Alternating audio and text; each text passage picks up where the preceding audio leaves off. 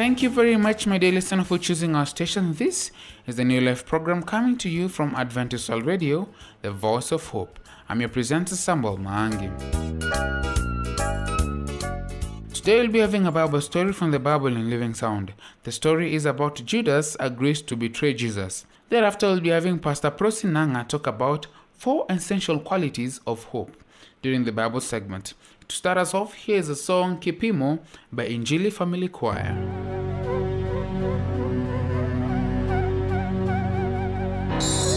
Watu wengi wametembea ovyo ovyo wakitenda vitendo vya zinaa. Hata vijana, wanaume, wanawake, Wakristo wa madhehebu wametembea njia hiyo hiyo. Wakiitwa kupimwa, wanaogopa, wanahofia. Wengi wa Wakristo wamedhani kwamba shida hii ya ukimwi sio shida yao, haiwaangalii.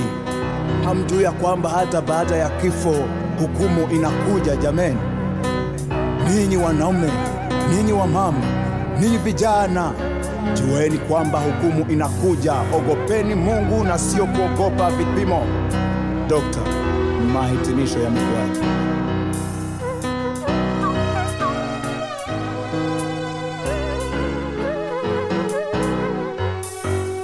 Waogopa kupimwa kuliko kuiogopa dhambi. Hukumu ni zaidi kupita ukimwi.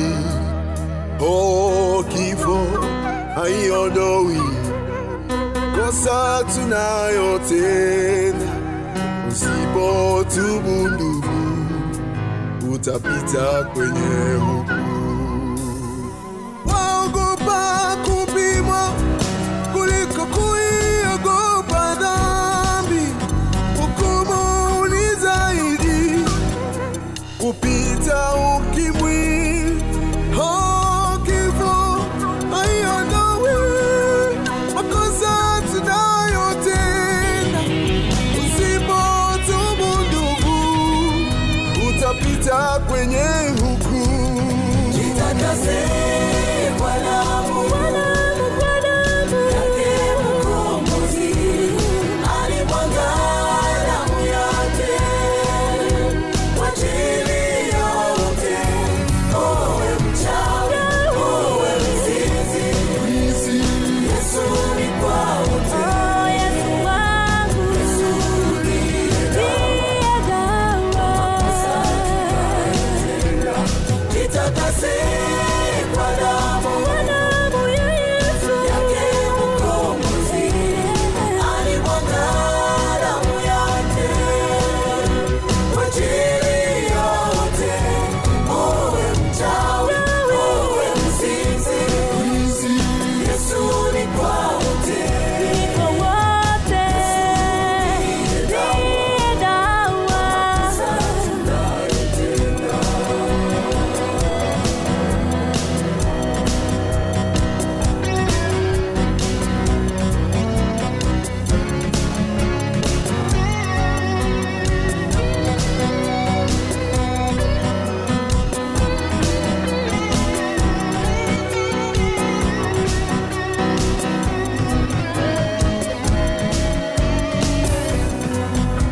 Usivutwe na tamaa, dunia ndugu.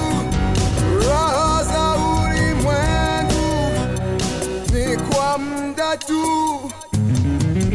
Tazama naja upesi, na ujira wangu kulipa kila mtu moja moja, sawa sawa na kazi zake.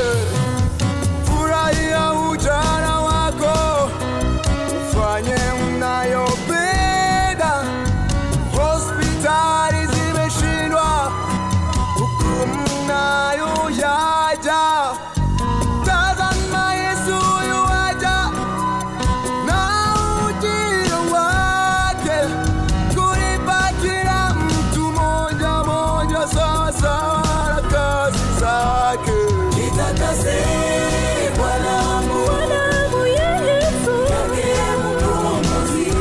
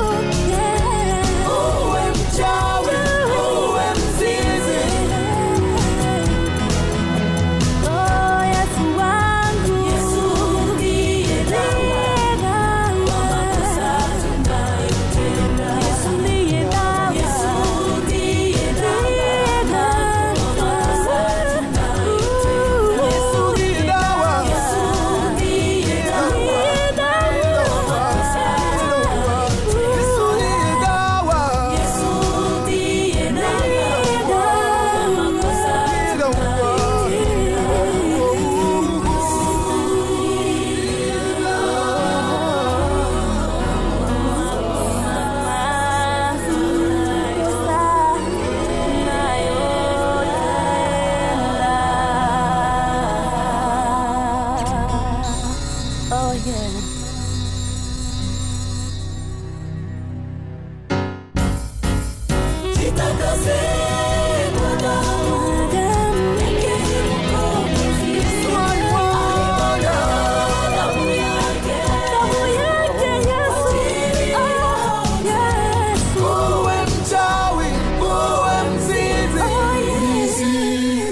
is now time to welcome the Bible in Living Sound to share with us.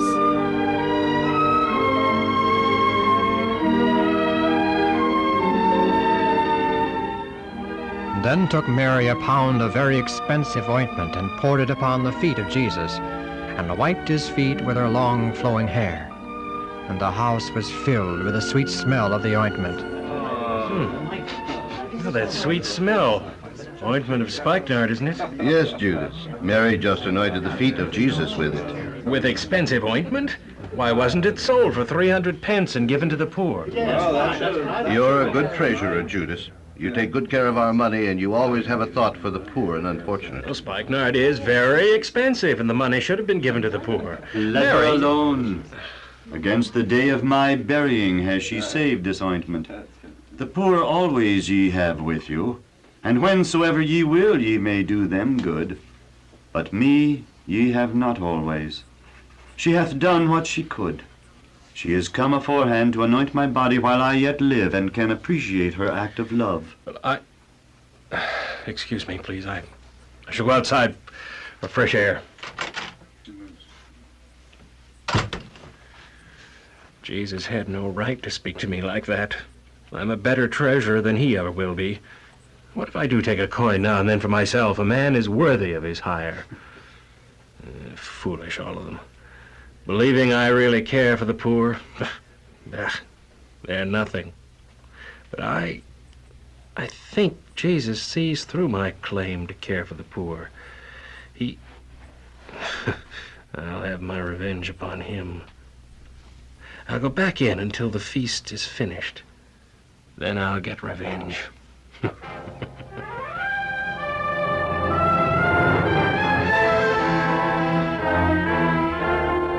Members of the council, the situation is getting out of hand.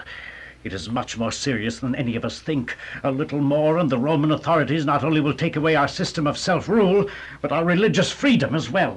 Your Highness, may I remind you that already we have made it an excommunicable offense not to report to any ruler or scribe the whereabouts of Jesus, if known. Has anyone come forward yet with such information? No, Your Highness. And they never will. Jesus is too popular with the people for any to testify against him. And for that very same reason, we have to be careful, lest the people take action against us. May I speak? Of course, Annas. As past high priest and man of learning and wisdom, your words have great weight with this council. Be that as it may, something must be done about Jesus quickly. One man born of poor parents, one man with not a farthing to his name, one man with no learning or authority is right now controlling Israel, and this body of learned, powerful, and wise men. How long are you going to let this go on? Do something! But Jesus has a certain power. Power? You mean such as raising Lazarus from the dead? That and many other things. Things that cannot be refuted. Well, I haven't personally seen any of the so-called miracles, have you? Well, no, but many people have. Well, that gives all the more reason to act quickly and decisively. We must kill Jesus and Lazarus. And as long as Lazarus lives as proof that Jesus has power over the grave, the people will listen to him, not us. Well, thank you, Annas, my father-in-law. We all agreed with your words and suggestions. And now that we have definitely decided the fate of Jesus and Lazarus, there remains the important question... Pardon the intrusion, Your Highness, but a matter of great importance has arisen. A guard tells me that a man in the outer chamber wishes to say something to this council. You know we never let non-members in during session. But this man, Your Highness, happens to be a disciple of Jesus. A disciple of Jesus? Well, let him in, let him in. Guard, let the man in. You may come forward. You are a disciple of Jesus. What is your name? Judas, And sir. What can we do for you, friend Judas? I I understand you desire to kill Jesus. Well, I hate him. He thinks I am greedy. He thinks I'm envious, a thief. And why shouldn't I be? He is showered with gifts worthy of a king. People worship him. But me? I get nothing. The people don't even notice me. Actually, I'm a better and wiser man than he is. And what are your intentions? Why are you here? I can tell you where Jesus is. You will betray Jesus into our hands? Yes. For a price? Ah, yes, money. That's important. How much? You'd give almost anything to get your hands on him. The best slave is worth only 30 pieces of silver. But he is not a slave. To us, he's not worth the price of a slave. But out of our generous hearts, we will give you 30. That is terribly cheap for the Son of God. The Son of God, and you hate him? All right, all right. For 30 pieces of silver, I will betray him.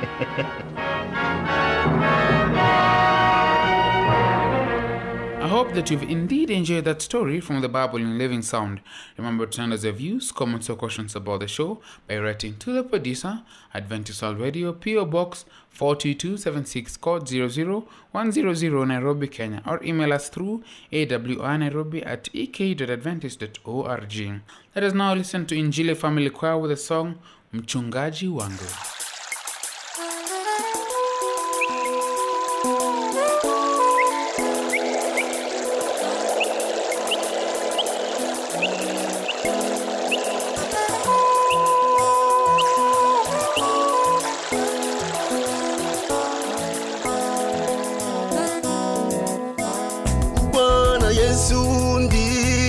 Mchungaji wangu wa kweli, sitapungukiwa na kitu. Anilisha kwa malisho ya majani mabichi, yote nabarikiwa. Bwana Yesu ndiye mchungaji wangu wa kweli, sitapungukiwa na kitu. Anilisha majani mabichi, yote nabarikiwa. Ananilinda, ananivika, sitaogopa, kwani pamoja nami. Niwapo mchovu, nikijaribiwa, kwa yote Mwokozi atanisaidia. Niwapo mchovu, nikijaribiwa, kwa yote Mwokozi atanisaidia. Unakualika uje kwa Yesu, utapata amani maishani mwako. Ndugu, nakualika uje kwa Yesu, utapata amani maishani mwako.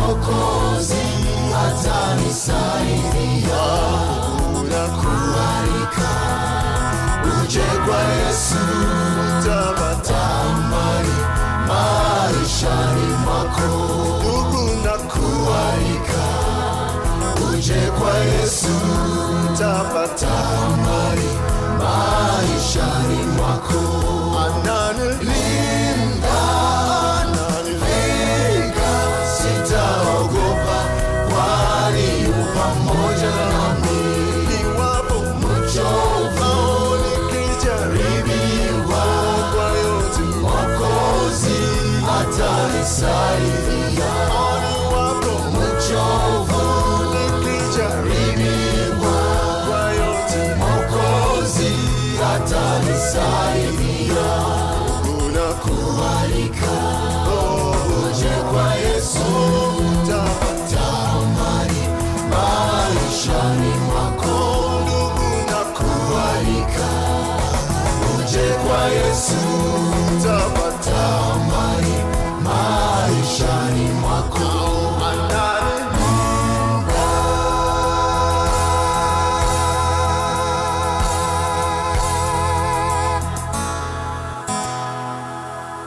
This is Adventist World Radio, the voice of hope.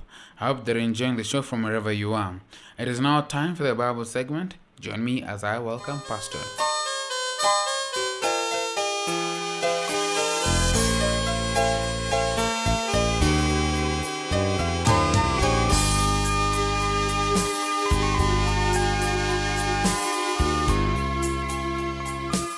In our previous series, we saw that we have this hope that is grounded and rooted in the love of God. And this hope is an anchor for the soul.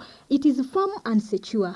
Today's topic is the 4 essential qualities of hope. First and foremost, hope includes believing that Christ will return. Hope is to be confident that the coming one shall come and shall not tarry, in Hebrews chapter 10, verses 37. So it is to face the future with optimism. Hope is lost when one doubts on the promises of his coming or gives way to despair. Doubt, anxiety, anger, impatience, impurity, laziness, all such happen when believers forget or doubt in his coming.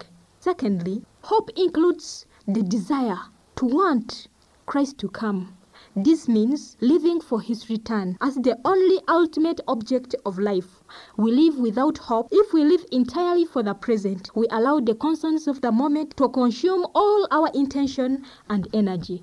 Thirdly, hope involves watchfulness, meaning that we know that Christ may come at any time, and recognizing the unique opportunities of our present situation. Hope is lost when we relegate the Lord's return to the remote and irrelevantly the future, when we view it as having no more immediate significance than to say the eventual cooling of the sun.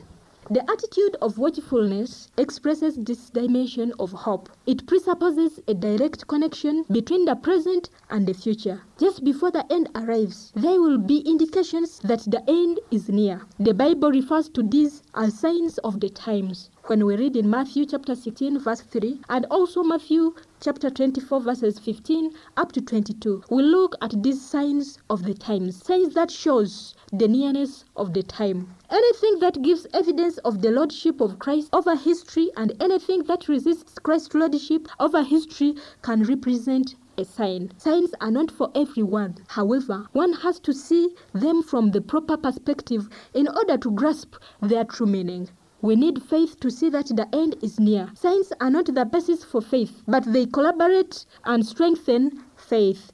Signs for the times are everywhere. Just look up in the sky. Look around the world. You'll see all the signs showing the nearness of the time. Everywhere you will hear people asking, where are we ending to? All this shows that the time is at hand. Finally, prepare to meet Jesus Christ. Because we know that Christ's return is near, Christians have a special responsibility to prepare for it. Our situation at the end of history depends on our decisions and actions now. To be ready all the time, this earth is the place of preparation for heaven. The time spent here is the Christian's winter. Here the chilly winds of affliction blow upon us, and the waves of trouble roll against us. But in the near future, when Christ comes, sorrow and sighing will be forever ended. Then will be the Christian summer. All trials and temptation will be over, and there will be no more sickness, no more death. In a word, to live in hope is to live for the future, in the present out of the confidence in the past. Are you ready to meet my Lord Jesus Christ? Next time, we will talk about the concept of the future.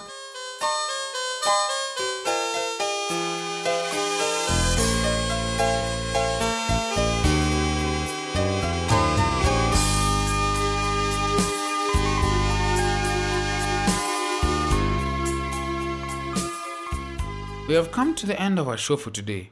Please send us your views, comments or questions about the program by writing to the producer, Adventist World Radio, PO Box 42276, code 00100, Nairobi, Kenya, or email us through awrnairobi@ek.adventist.org. I have been a host, friend and presenter, Samuel Maangi.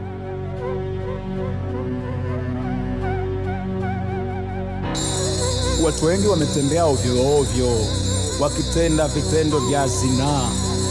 Hata vijana, wanaume, wanawake, Wakristo wa madhehebu wametembea njia yoyo. Wakiitwa kupimwa, wanaogopa, wanahofia. Wengi wa Wakristo wamedhani kwamba shida hii ya ukimwi sio shida yao, haiwaangalii. Hamjui ya kwamba hata baada ya kifo hukumu inakuja jameni. Ninyi wanaume, ninyi wamama, ninyi vijana, jueni kwamba hukumu inakuja. Ogopeni Mungu na sio kuogopa vipimo. Dr. Mahitimisho ya Migwai.